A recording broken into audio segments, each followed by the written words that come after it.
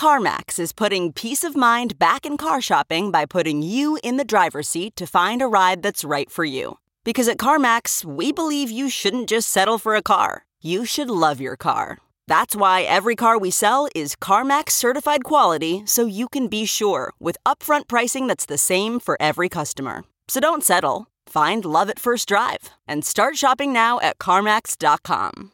CarMax, the way car buying should be.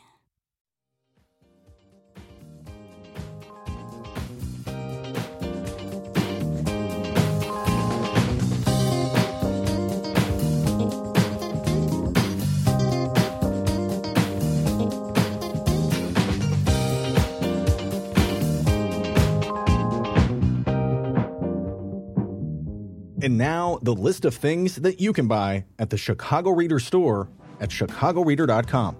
Things to wear like Chicago Reader hats, t-shirts, bandanas, and face masks. Things for your daily life like the Chicago Reader camping mug, Chicago Reader tote bags, and a Chicago Reader reporter's notebook. Things for you to read like our Reader recipes, the Chicago Reader 420 Companion, our Chicago Reader Best of book series from journalists Maya Dukmasova, Mike Sula, Ben Jarofsky, and Lior Galil, the Chicago Reader coloring book, and the Chicago Reader Stay Home puzzle. Find the Chicago Reader store at chicagoreader.com and show your support for the nation's first free weekly newspaper since 1971.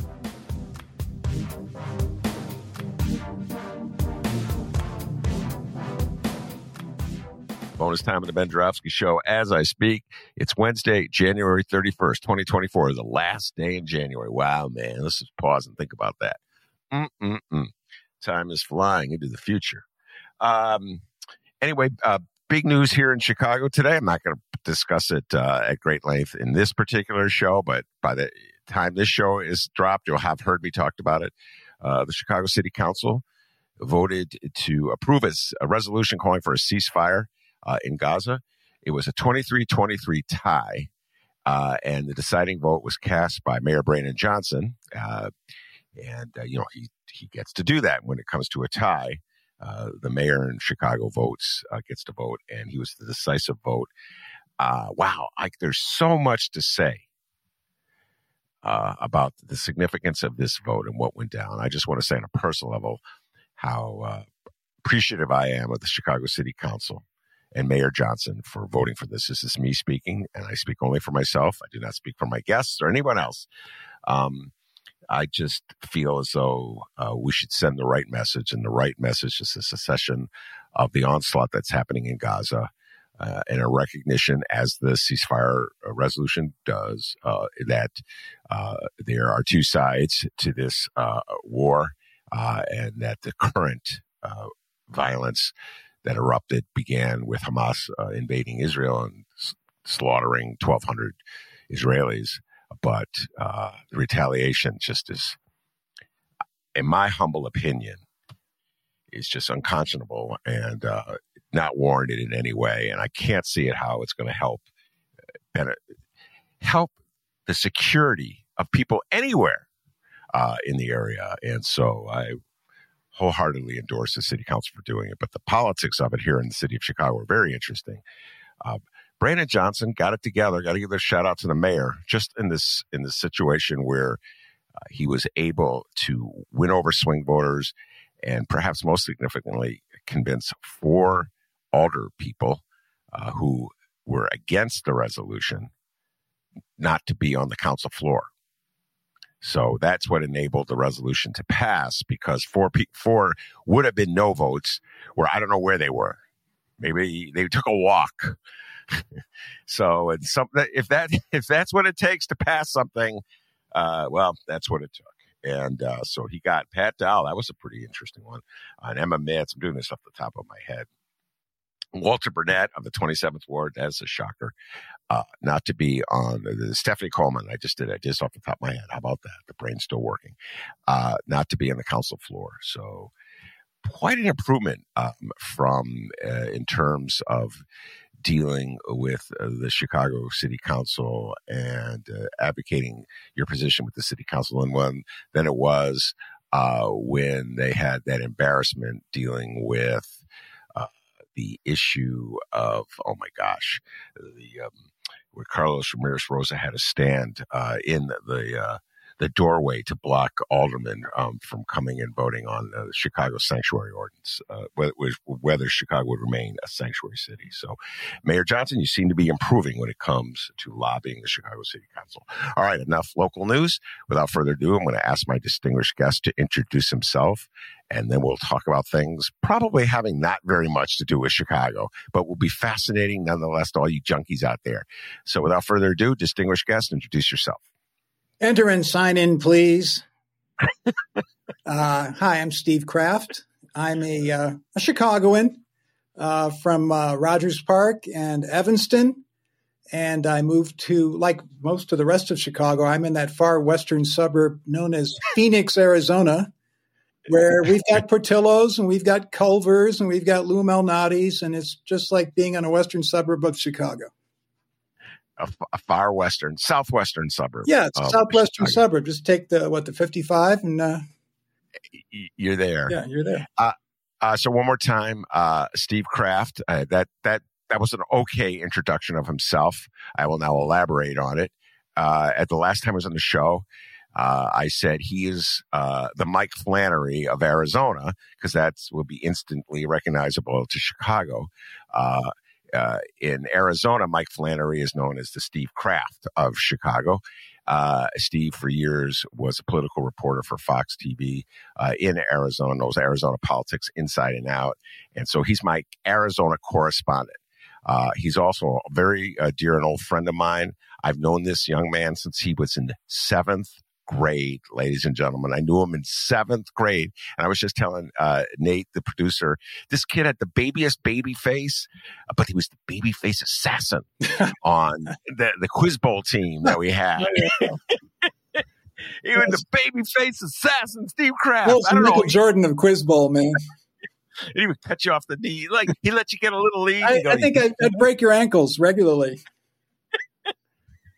Well, no, were we on the team together? No.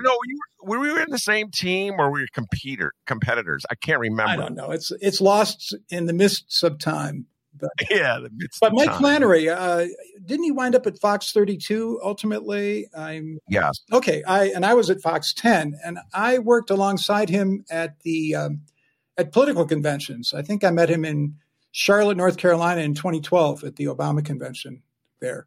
Is that where it was? Yeah. It was in North Carolina. Jeez, I forgot that. Yeah, that was in Charlotte, and because I'd just gone to the Republicans in Tampa, and then we went up to Charlotte. And I remember he was telling me all kinds of things about living in Beverly. I think he lived in the Beverly neighborhood. And so he's a great guy. I mean, he loves Beverly. Yeah, he's an expert in politics. Right. So let's take the deep dive. So much to discuss.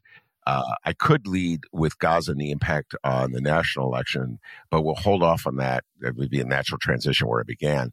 And we'll talk some straight up Arizona politics. Arizona has become a key swing state, as we all remember and recall from 2020. The latest poll that was just released, someone sent it to me this morning, has Arizona, Trump ahead in Arizona.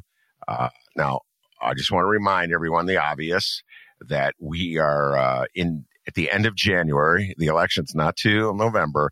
A lot can and will happen before we get to that election. But right now, it is Trump 47, Biden 44 in Arizona, a state that Biden was victorious in last election.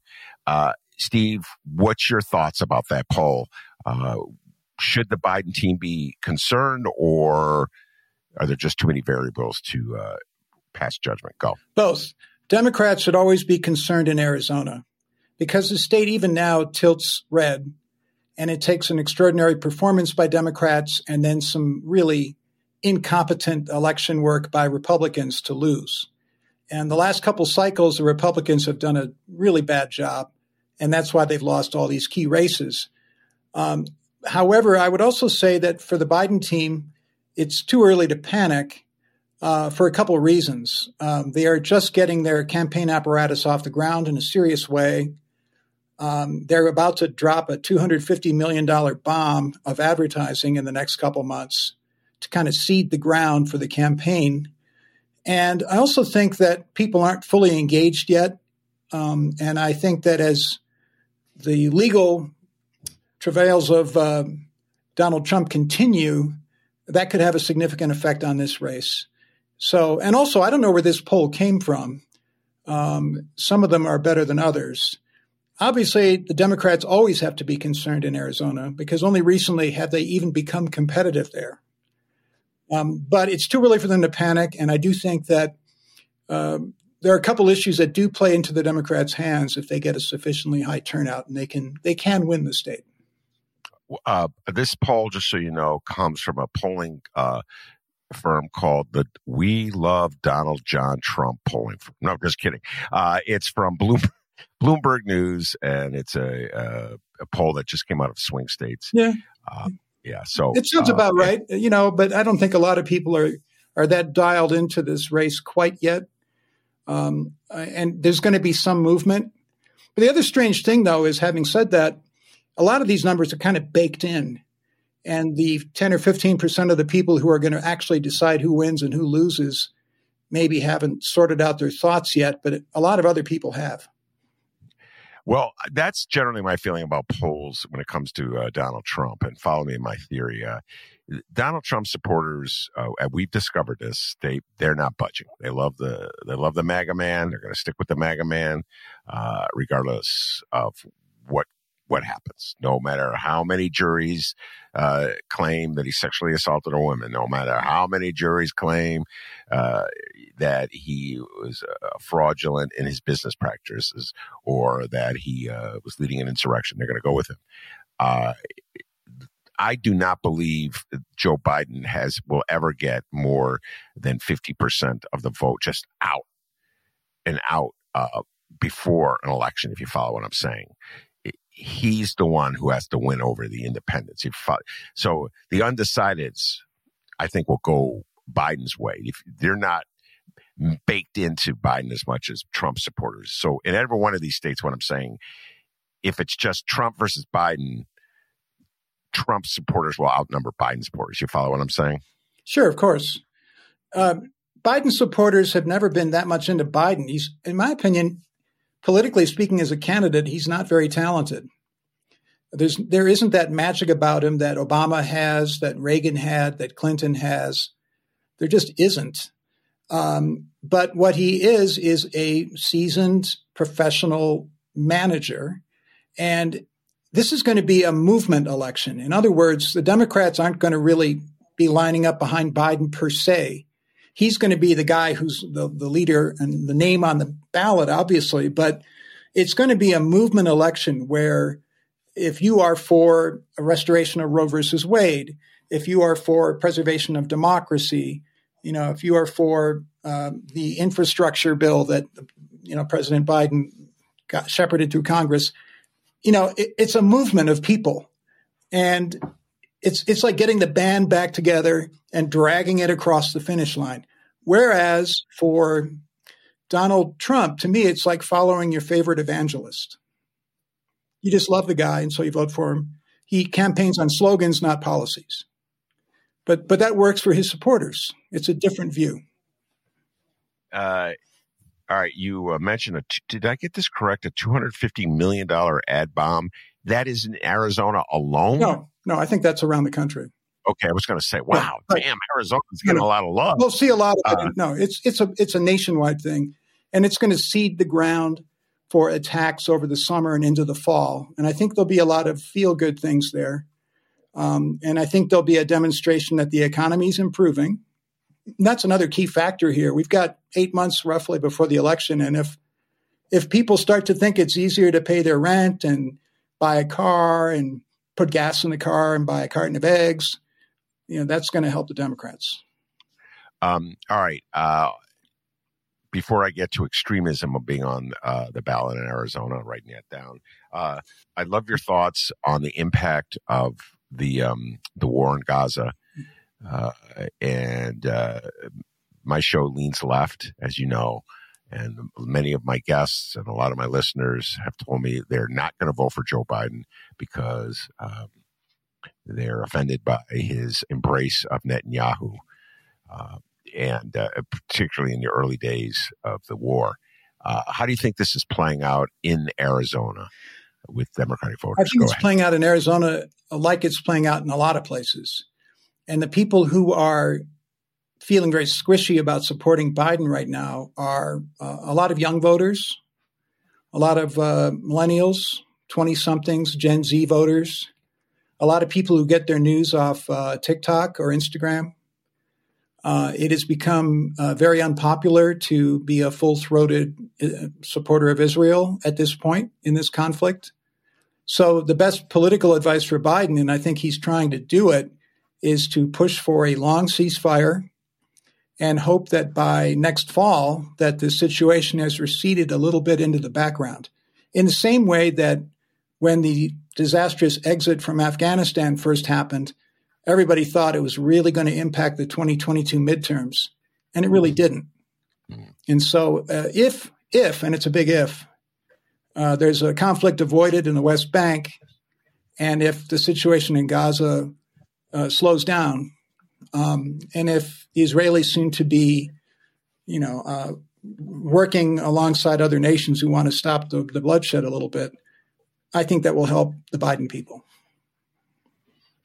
The Afghanistan blowback off Afghanistan just really exposed, I think, the bizarre hypocrisy of America when it comes to foreign policy, Steve. America wanted nothing to do with a war in Afghanistan. But when the U.S. troops left and the Taliban took over and there was bloodshed reported, all of a sudden America says, oh, my God, this is an outrage. And I'm like, you didn't want American troops there. You certainly didn't want your sons and daughters to be fighting in Afghanistan. You follow what I'm saying? There's an irrationality and illogic to a lot of this, in my humble opinion, especially when it comes to foreign policy, especially when it's channeled through, 2-minute TV bits or TikTok bit, etc. If you follow what I'm saying. Well, don't you agree, though, that, if this is on the back burner as opposed to the front burner, and if people start paying more attention to threats to democracy, and if they start paying more attention to their improving economic prospects, that could turn this ship around a little bit for the Democrats? Yes, my basic thought on that is there will be people, including some dear friends of mine, who will stick to their pledge not to vote for Joe Biden because of, to a large degree, his embracing of Netanyahu. And the support during this war. You're absolutely correct. Well, do you think that people would those same folks? I mean, what would Trump do? Trump wouldn't be tight with the Gaza side either. Oh my God, Donald Trump, in my humble opinion, and will be like, I've said this before, I'll say it again, will be like Richard Nixon at 68, and Steve is old enough to remember this. He may need a little nudge for me to go back that far in his brain's cells, but 1968, Richard Nixon was sabotaging the peace talks in Paris between the North Vietnamese, the South Vietnamese, and the U.S. Because he did not want Hubert Humphrey, who was then his Democratic rival and the vice president, to be able to claim that peace was near. Right. He sabotaged that. I have no doubt that Donald Trump will be doing whatever he can with Benjamin Netanyahu to sabotage any effort at peace in the Middle East, because that only helps him electorally. Right. It's very Machiavellian, Steve. It's very heartless. It's very cruel, but that's Donald Trump. So I have no doubt in my mind that Donald Trump understands exactly what you said. The more this recedes, the more it helps Joe Biden. And so he's going to do everything he can to keep it. That's me speaking. I don't know what your thoughts are. I agree. And it's kind of a neat segue into the border, because for the same logic, he does not want to deal on the border because an unsettled border is his big issue. And if Biden gets something passed where he can declare, I'm closing the border because over 4,000 people tried to come to the United States today, or I think that was the threshold, that is going to really mellow out that issue. And that takes away his best playing card for Trump. So, in fact, there was X, or it used to be called a tweet, a post from Newt Gingrich yesterday saying that it would be crazy for the Republicans to cut a deal today with the Democrats on border legislation because it benefits them. Benefits them having the situation the way it is today. That's an exact analogy to what will be happening in the Middle East. Absolutely. All right. Since it was a good transition, give you credit. You have lost none of your games since you retired from the business. So let's go a little further. How does border politics play in Arizona, which is actually a lot closer to the border than, say, Illinois? Right. So go ahead. And the time it takes for you to drive to Galena, I can drive to Mexico from Phoenix. Okay, so it's close. And if you live in Tucson, it's just over an hour to Nogales. That's the border. Mm-hmm. So the border is very close, and it's a very big part of the politics in Arizona. The day-to-day life of people in Arizona, most people in Arizona have never seen the border and will never go there. So it might as well be a million miles away, but it's also like 10 miles away. So it's in everyone's mind. But for a lot of folks, it's abstract because a lot of people, unless you're visiting Mexico or vacationing or driving across, a lot of people, it's not something that's part of their life. People are hypocritical about the border in Arizona because as much fulminating as there is about this terrible situation, all these people streaming into the area, into the state of Arizona, almost everyone who lives in Arizona has at one time or another benefited from undocumented immigrants, fixing their house, doing their lawn, taking care of their kids, working in a restaurant you don't even know. So it's a very essential part of the Arizona economy that nobody wants to admit at all. Man, I'm telling you, that is doubly true. Not doubly true. That is also true of Chicago. I don't know if you followed our quote-unquote migrant crisis in Chicago. Of course I have. I don't know how. Okay, well, so as you know, Greg Abbott, the governor of Texas, has been busing in migrants who've come over the border. Most of them are Venezuelans, right, to Chicago. And that has just freaked Chicago out. Chicago, I could go on and on about this, Steve. I'm going to avoid that temptation because my listeners have heard me on this subject many, many times. Chicago, it has exposed the hypocrisy of Chicagoans. Chicago calls itself a sanctuary city.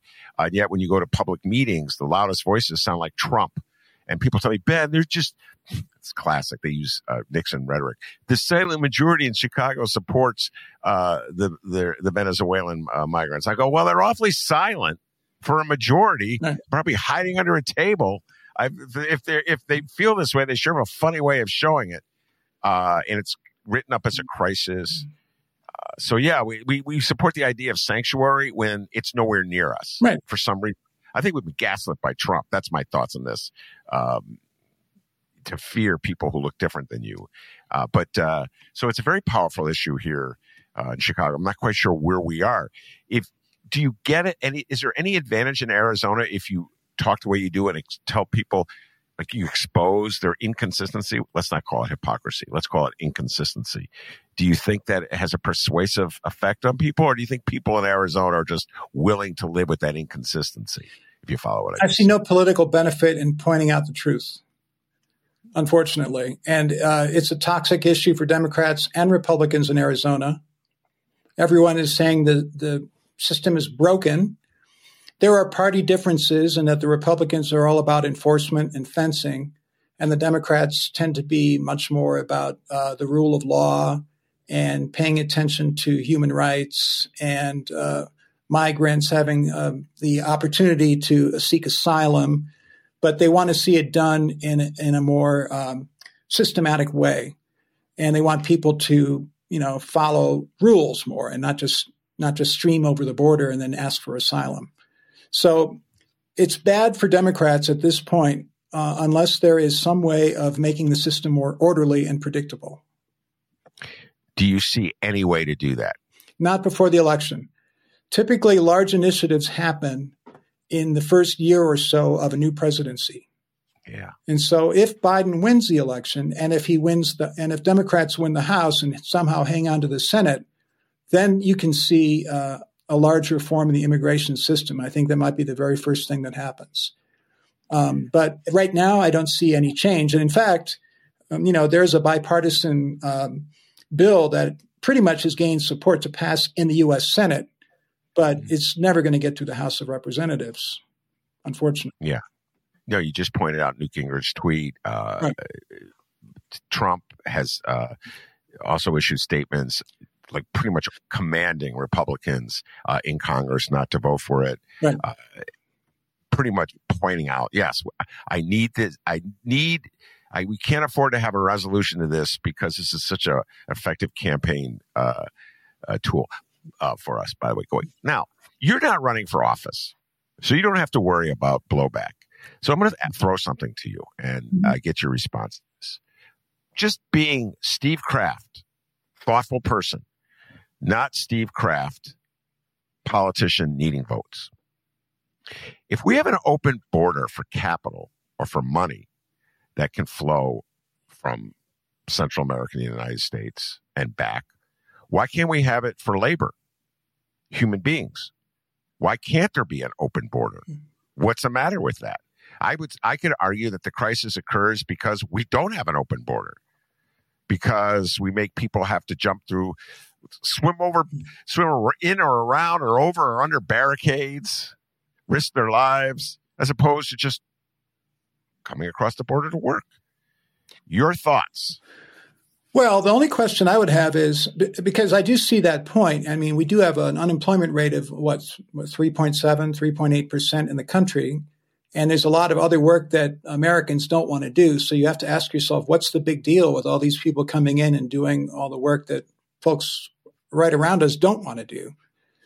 But the only other thing that weighs on that to me is, if you did have a completely open border, how many people might we be looking at moving to America? I mean, what if it's 100 million people or 200 million people? I mean, what if it's most of Central America? Why would you want to stay in Guatemala at all if you could just move to Arizona or Texas or New Mexico or Chicago? At some point, you'd think there has to be some sort of regulation. Maybe what we're looking at is, people talk about it a lot, a guest worker program. And if there were a systematic guest worker program where people could come in and it's regulated and pay taxes and be employed and then be able to go back home, maybe that would be the way to go. Well, the underlying assumption, the point you just made, is that the only thing that prevents people, let's say from Guatemala, to leaving Guatemala in just overwhelming numbers go to the United States is the difficulty of getting across the border. So to give you an example, I could move to California anytime I want. Yeah. I'm not moving to California, even though I was like, damn, it's so nice. I was just there last weekend. That's why it's on my mind, Steve. It's so beautiful. I love the ocean, but I stay. In other words, there are other factors to get somebody to leave his or her home country than the difficulty of going. Yeah. It's a total guess on my part, but I think there would be 100 million people who would come to America if they could, from Central America and South America. Dang, 100 million. I do. I mean, think about it. This is not, 1930 or 40. We now are in an era where everyone's on social media and everyone has a TV set. And everyone's on the internet, even in the poorest places, pretty much. Everyone has a cell phone. Everybody knows what the economic prospects are in our country versus Ecuador or versus Venezuela or parts of Colombia, and a lot of nice places that, a lot of people are barely subsisting and getting by. I think there'd be a huge attraction to people coming to America if we had a completely open border. I just do. And I live near the border, and I've been to the border. I've covered the border. There's a hunger for people to come to America. There really is. You really feel it when you're living in this part of the country. In what is that? What is that draw? Because a lot of people have the notion, and I've interviewed some of these people, that this is the last best hope of mankind, our country. We see all these problems with America, but if you live in another place, you could say America is the worst country in the world with the worst system of government in the world, until you factor in every other country and every other system of government, because they're worse, right? So we are the least worst of everybody, which makes us the best. And that's why this country is a magnet. And it's something we should be proud of as Americans. But to be realistic about it, I still think it's just my personal opinion, there has to be regulation on the border to some degree. Maybe regulating the asylum would be one way of starting. Probably more security, and probably working on an area that nobody's talking about, and that is folks overstaying their visa. In fact, a lot more people overstay their visas coming down from Canada than coming up from Mexico. Yeah. And that's something you don't talk about. And here's a thought experiment. Let's suppose that Central America and Mexico were nations where most of the people were white and spoke English. Would we be having this conversation in the same way? No, we wouldn't be having this conversation at all. Okay. It would be called a great opportunity. Right. So let's acknowledge that that's a lot of the problem here. Yeah. People, and certainly this is, I think, true with Republicans, are uneasy about people who don't speak English and are not white wanting to come to America in large numbers. Oh, and this is where, Steve, I said I was going to restrain myself, and here I find myself returning. This is where the impact of Donald Trump has been so pronounced. Donald Trump announced he was running for president in 2015 with a declaration of hate on Mexicans. He was very open about it. And they're the enemy. Mexico's not sending their good people to us. Okay, it was such a weird thing to say. Like, a lot of people agree with that. I hate to tell you, but I've run into a lot of people who believe that. Wait a minute. A lot of people. I live in Chicago. Venezuelans substitute Venezuelans for Mexicans. You want to bridge gaps between different ethnic groups in Chicago? You want to get like Muslims and Jews on the same page? Tell me you're going to move some Venezuelans in their neighborhood. All of a sudden they show up at a meeting and they sound like Trump. So I know what you're saying. Trump spoke to something that a lot of Chicagoans, like, they buy into, Steve.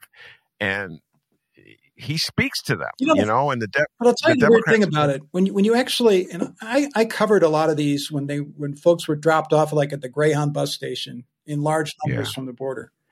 And you talk to Venezuelans or Mexicans or Nicaraguans or Hondurans or wherever they're from, they're, invariably the nicest people. And they just want to live. And I interviewed people who were like engineers in Venezuela or Nicaragua, highly trained people, doctors, whatever, willing to just do whatever, just be landscapers, just do anything at all just to survive. And these are the people that so many folks are demonizing. If you actually talk to them, it's very heartrending. It really is in real world of things. No, it's an old story here in Chicago, the demonization of people who don't look like you. When you and I were kids, it was very much going on. When you and I were just about to enter sixth grade, I want you to pause and think about that. Young Steve Krafft was a scholar at Chute Junior High, ladies and gentlemen. And you were about to enter. Martin Luther King brought his campaign for open housing to the city of Chicago and got hit in the head with a rock. Okay, so that's Chicago, man. Some of Chicago, not all of Chicago, but it's like that everywhere, though. There's always people like that, and we haven't talked about this either. There are folks out there who believe in the great replacement theory. Yes. The Democrats want these folks from Central America. Because they will add, they're all Democratic voters, and they're going to replace the white Protestant majority that America traditionally has been. And what they don't get is that all these people who come here want to be like everybody else. The minute they get a little money and they're able to buy a house and they're your neighbor, they're just like any other neighbor. They really are. I mean, in my neighborhood, there's all kinds of different kinds of people where I live in the southern part of Phoenix. And that's been my experience. You're absolutely correct. If they come to the Chicago area, they will move out of Chicago. They will go to Skokie. They will go to Cicero. Then they'll move up to further north. Yep. And they'll end up voting Republican going, Ben, I'm just going to say something. That's all I got. And everyone's making a big deal out of it. And they're all the same. All right. So you're now leading to me in extremism and the great replacement. Bring you back from the edge. So this is a perfect transition. I will now be the transitioner into Taylor Swift. Follow me what I'm about to say. The Republican Party right now is fairly good, I would say. And I don't mean good and like I'm happy they're doing this, but they've had success. That's how I should phrase it. With their whacked out conspiracy theories that gain traction with a good deal of their loyal supporters. And then, like, kind of, like I said, work well. Like some independent voters might be swung by it. You talked about the Great Replacement theory. We've talked about that a lot. That, of course, has so many anti-Semitic, anti-Jewish roots in it. There's also this latest one about Taylor Swift. And so essentially, the Republicans are now spreading the conspiracy theory that there has been an alliance between, I'm not making this up, ladies and gentlemen, I'm just doing my best to repeat the theory, between the National Football League, the TV, whichever network is broadcasting the Super Bowl. I'm not even sure which one it is, which is preposterous if it's Fox. I think it's CBS this year. Which one is it? I think it's CBS. CBS, okay. And the Biden administration to use Taylor Swift as a vehicle to reelect Joe Biden. And the theory is that because her boyfriend, Kelsey, is at the tight end for Kansas City, they will guarantee a victory for Kansas City in the Super Bowl, which will enable Taylor Swift and Kelsey to embrace, hug, endorse Joe Biden, and then begin his reelection by brainwashing millions of women into voting for Biden for no other reason than Taylor Swift has embraced him. Steve, I'm not making this up. This is their theory. It's as ludicrous as the Great Replacement theory, but that doesn't stop them from repeating it, and it doesn't stop it from being a factor in the upcoming election. Your thoughts about the Taylor Swift conspiracy theory? Well, it's nonsense. Most of the owners in the NFL, which is the most conservative of all the major sports, are Republicans. And so I don't think, if that were true, the owners would all have to be liberal Democrats who would have an agenda. I think really what it reflects is more a well-grounded fear that Taylor Swift could move some significant blocks of young voters who are not otherwise tuned into politics into the Democratic column. And that could be what they're afraid of, obviously, is that could be a crucial swing contingent of votes. If she makes it uncool for people under 30 years old, let's say, to vote for Trump, at least some people, and if she's able to sort of make the obvious point that, if you want a restoration of Roe versus Wade, that, she's bringing that up. I mean, there's a lot of women. She has 279 million followers on Instagram. If she decides to, and she endorsed Biden in 2020, and she has been more and more progressive in her statements in the last few years. She's strongly for LGBTQ rights. I can understand why Republicans are afraid of her, but the conspiracy theory is a lot of BS. And how does that play into Arizona politics? Like that's a natural transition to extremism as a force. Well, we have a lot of that out here. We have a lot of people with fevered imaginations, starting with my old colleague, Carrie Lake, who's running for Senate this time around, having narrowly lost the governor's race last time. And, I'm sure she'll be beating the drum on this one, too. She's, she's way out there. She's in the outer limits, like the old TV show. But, I don't know how much folks want to hear about her behavior out here in the last couple of months. But, she's very much into the conspiracy theory take on things. She's a crazy, full-throated Trump supporter. And she succeeded in getting the head of the Arizona Republican Party, who had worked for the Trump campaign in 2016, got him dismissed as the chairperson of the Arizona Republican Party by secretly taping him 10 months ago And then in a conversation in which he said, look, I have some powerful friends. We'll pay you basically to go away. So she said it was a big bribe, and she made a big deal out of it. And he was forced to resign. But the point is that here, the Republican Party has become very much the Trump Party. There is no one but Trump supporters anymore in the Republican ranks. So if you are a McCain-style Republican, you're either sitting it out, or you're a reluctant Democrat, or you're trying to figure out what to do next, but you're not in the party hierarchy anymore. So that's really what's happening out here in a big way.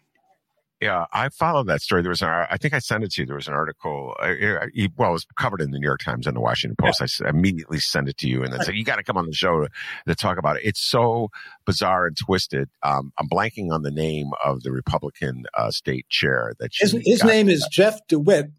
He was the Arizona state treasurer, and he worked for Trump, helping him with finances in the 2016 campaign. And when Trump won, he rewarded Jeff DeWitt by making him the chief financial officer of NASA.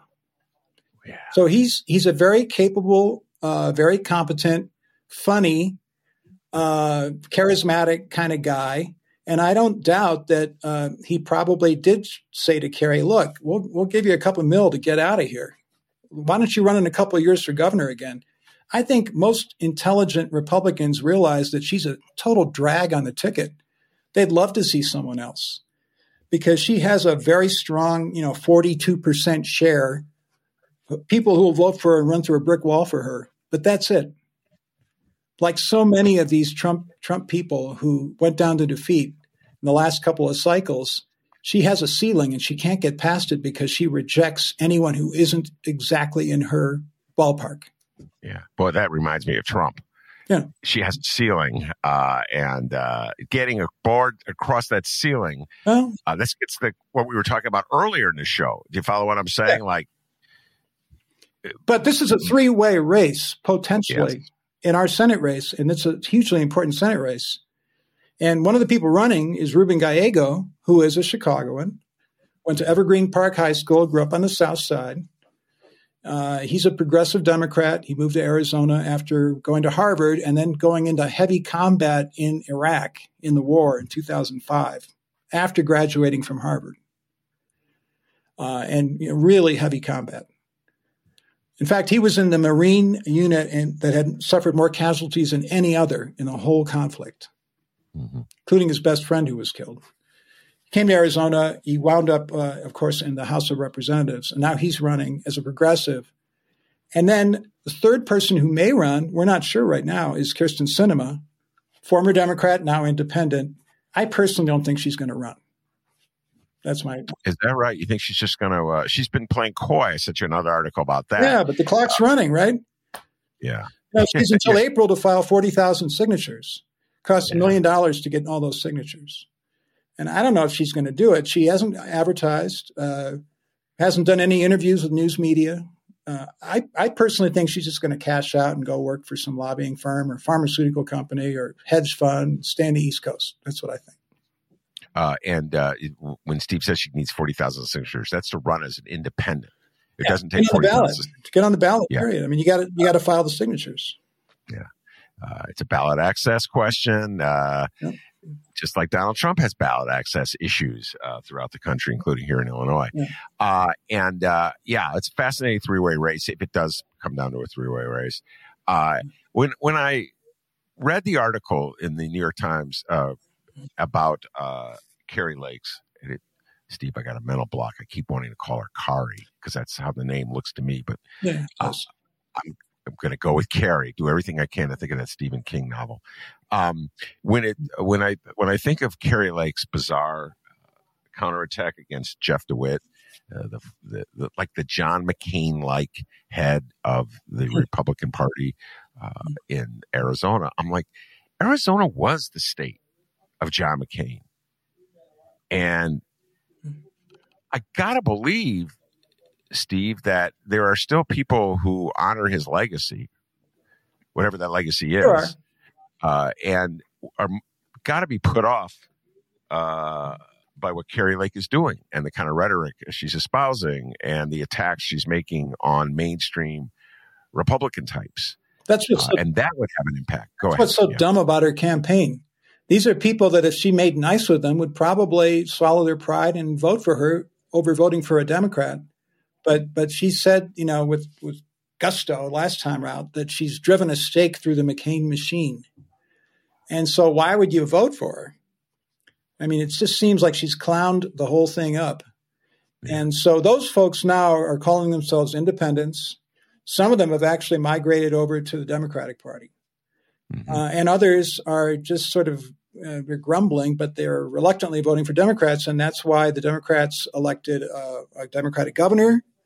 And that's why I don't think Kari Lake's going to win the Senate race either. And it goes up and down the ballot, too.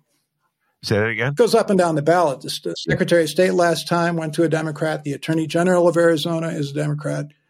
It's the only reason that there still are abortion rights in Arizona hanging by a thread because a Democrat won by a couple hundred votes. I mean, literally less than 300 votes out of 2.5 million to be the Attorney General and to kind of protect that right, at least for another couple of years. So how much leeway does Congressman Gallegos have in such a race in terms of moving to the left? Now, follow me on what I'm about to say. Let's assume that you're correct and Kristen Sinema is not running. And it sure looks like she's not running, okay? Unless there's a miraculous signature gathering process that begins in February, literally tomorrow. So there's always, there's talk about a ceiling. I feel like in states like Arizona, there's only so far a Democrat can go to the left before he or she has to worry about the counterattack. Absolutely. So how does that work out for him? Go ahead. He's in a safe Latino district right now, and he can be a progressive, and he is. In a general campaign in Arizona, which is closely split and has lots of Republican people and lots of independents, he's migrating more to the center. He's talking a lot more about abortion access. He's talking about making reasonable deals on the border issue. He's talking a lot about protecting and defending our democracy. And he was in the Capitol on January 6th several years ago during that attack and was more than anyone else mobilizing his fellow legislators to take on the rioters if it came to that. It narrowly missed coming to that. But he's running a much more centrist campaign. The people running his campaign ran John Fetterman's campaign in Pennsylvania a couple of years ago. They're really wily. They're great social media campaigners. They're very sharp, and they know how to take progressive and make that progressive seem a little more middle of the road strategically. And that's what's going to happen with Ruben Gallego, I think. And what's his position, if he has one, on Israel and Palestine and Gaza? Well, I think he's one of those people who thinks that Israel had a right to defend itself, which very few people are going to disagree with that. But he's also in a situation where he wants to see the violence stop, and he wants to see negotiations begin. He wants to see the hostages freed. I think he's very much where President Biden is. Initially supporting, obviously, our long-term ally, and it was a brutal attack on Israel back in October. But at some point, you have to worry about, okay, let's suppose all of Gaza is flattened. What happens the next day? This is only going to happen again absent some sort, ultimately, maybe it's a dream of some two-state solution, some way that Gazans have their own place and Israel is secure and they have their own country. I don't know. But it seems like everyone's kind of fumbling their way through this. And Ruben Gallego is just like that. He's just trying to figure out a way that everybody can that we're on a path towards peace. So I'm going to personalize this a little bit for you. Listening to you, the conversation we're having, you're more or less, I would say, and I know you hid this when you were on the mic, but you're no longer on the mic. I would call you a centrist Democrat. And how in your life do the people that you're close to, that you're friends with who are of the leftist persuasion respond to you? Are you under counterattack from family and friends on the left? No, and my family has a variety of different points of view on this kind of thing. Some people are much more full-throated supporters of Israel than I am. I just feel like by nature I'm a very pragmatic person, and I'm interested in doing what needs to be done to solve a problem most efficiently and most effectively. And also looking at the long view of history. That area has been in constant turmoil since 1948, even before that. At what point is there some solution? And what does it take to get there? There were a couple near misses. I mean, Yasser Arafat could have made this happen, but he didn't. There have been agreements, the Oslo Accords, there were agreements. People have got assassinated, political leaders on both sides for trying to make peace. The extremists always seem to rule the situation, and the regular people in the middle don't. I'm for the regular people in the middle. That's where I am. And there's no truth to the rumor that Steve Krafft will be running for senator in Arizona anytime, too. Although you had this one great quote, which I don't know if it'll work well in any campaign, and it is, quote, "I see no political advantage to pointing out the truth," end of quote. Man, there's a lot of truth to that. All right, we'll close with a little lighter topic. Those who remember the last time Steve was in the show, we both, we're not embarrassed by this as much as we probably should be. But we were both members when we were at Evanston Township High School together, two young scholars at ETHS way back when in the 70s. We were both members of the White Sox fan club. Yes, it's true. I was the only one who had the guts to get his picture taken and put in the yearbook. Somehow or other, Steve always managed to miss. Bummer. He's like, I don't want to be sitting with you losers. Well, I just knew you guys were taking a picture. I would love to have been in that. You kidding me? The only thing I'm in that yearbook for, people are like digging through the rubble of my high school years. The only thing he did was be in the high school. I just went to the 50th reunion. I tried to drag you there with our joint friend Phil Hilder, who we're trying to get on your show. Oh, you'll never get. I'm surprised you even mentioned his last name. Now he's a great American. We'll get him on the show. Don't worry about it. I'll convince you. We're not getting Phil on this show. I forgot about that. Weren't you going to talk about the new stadium? Are you pumped about it? Yes, that's what I'm getting to. Phil, he's not coming on the show. He's too scared. Come on, stop being scared, man. Phil. Come on out. New stadium. I'm all over the map with the new stadium. First of all, I've come to like the old stadium, which is only 30 years old. Okay, let's just point that out. And I've really enjoyed going to some games with my good friend Adolfo. Shout out Adolfo. And I'm just like, it just seems, oh God, Steve, such a waste of our priorities to spend dedicate preciously needed property tax dollars, it'll be funded probably by property tax dollars on a new baseball yard, particularly since there's nothing wrong with the existing one. It's a perfectly good ballpark. Perfectly good ballpark, and the neighborhood, every time I go back to Chicago, gets nicer and nicer and nicer around.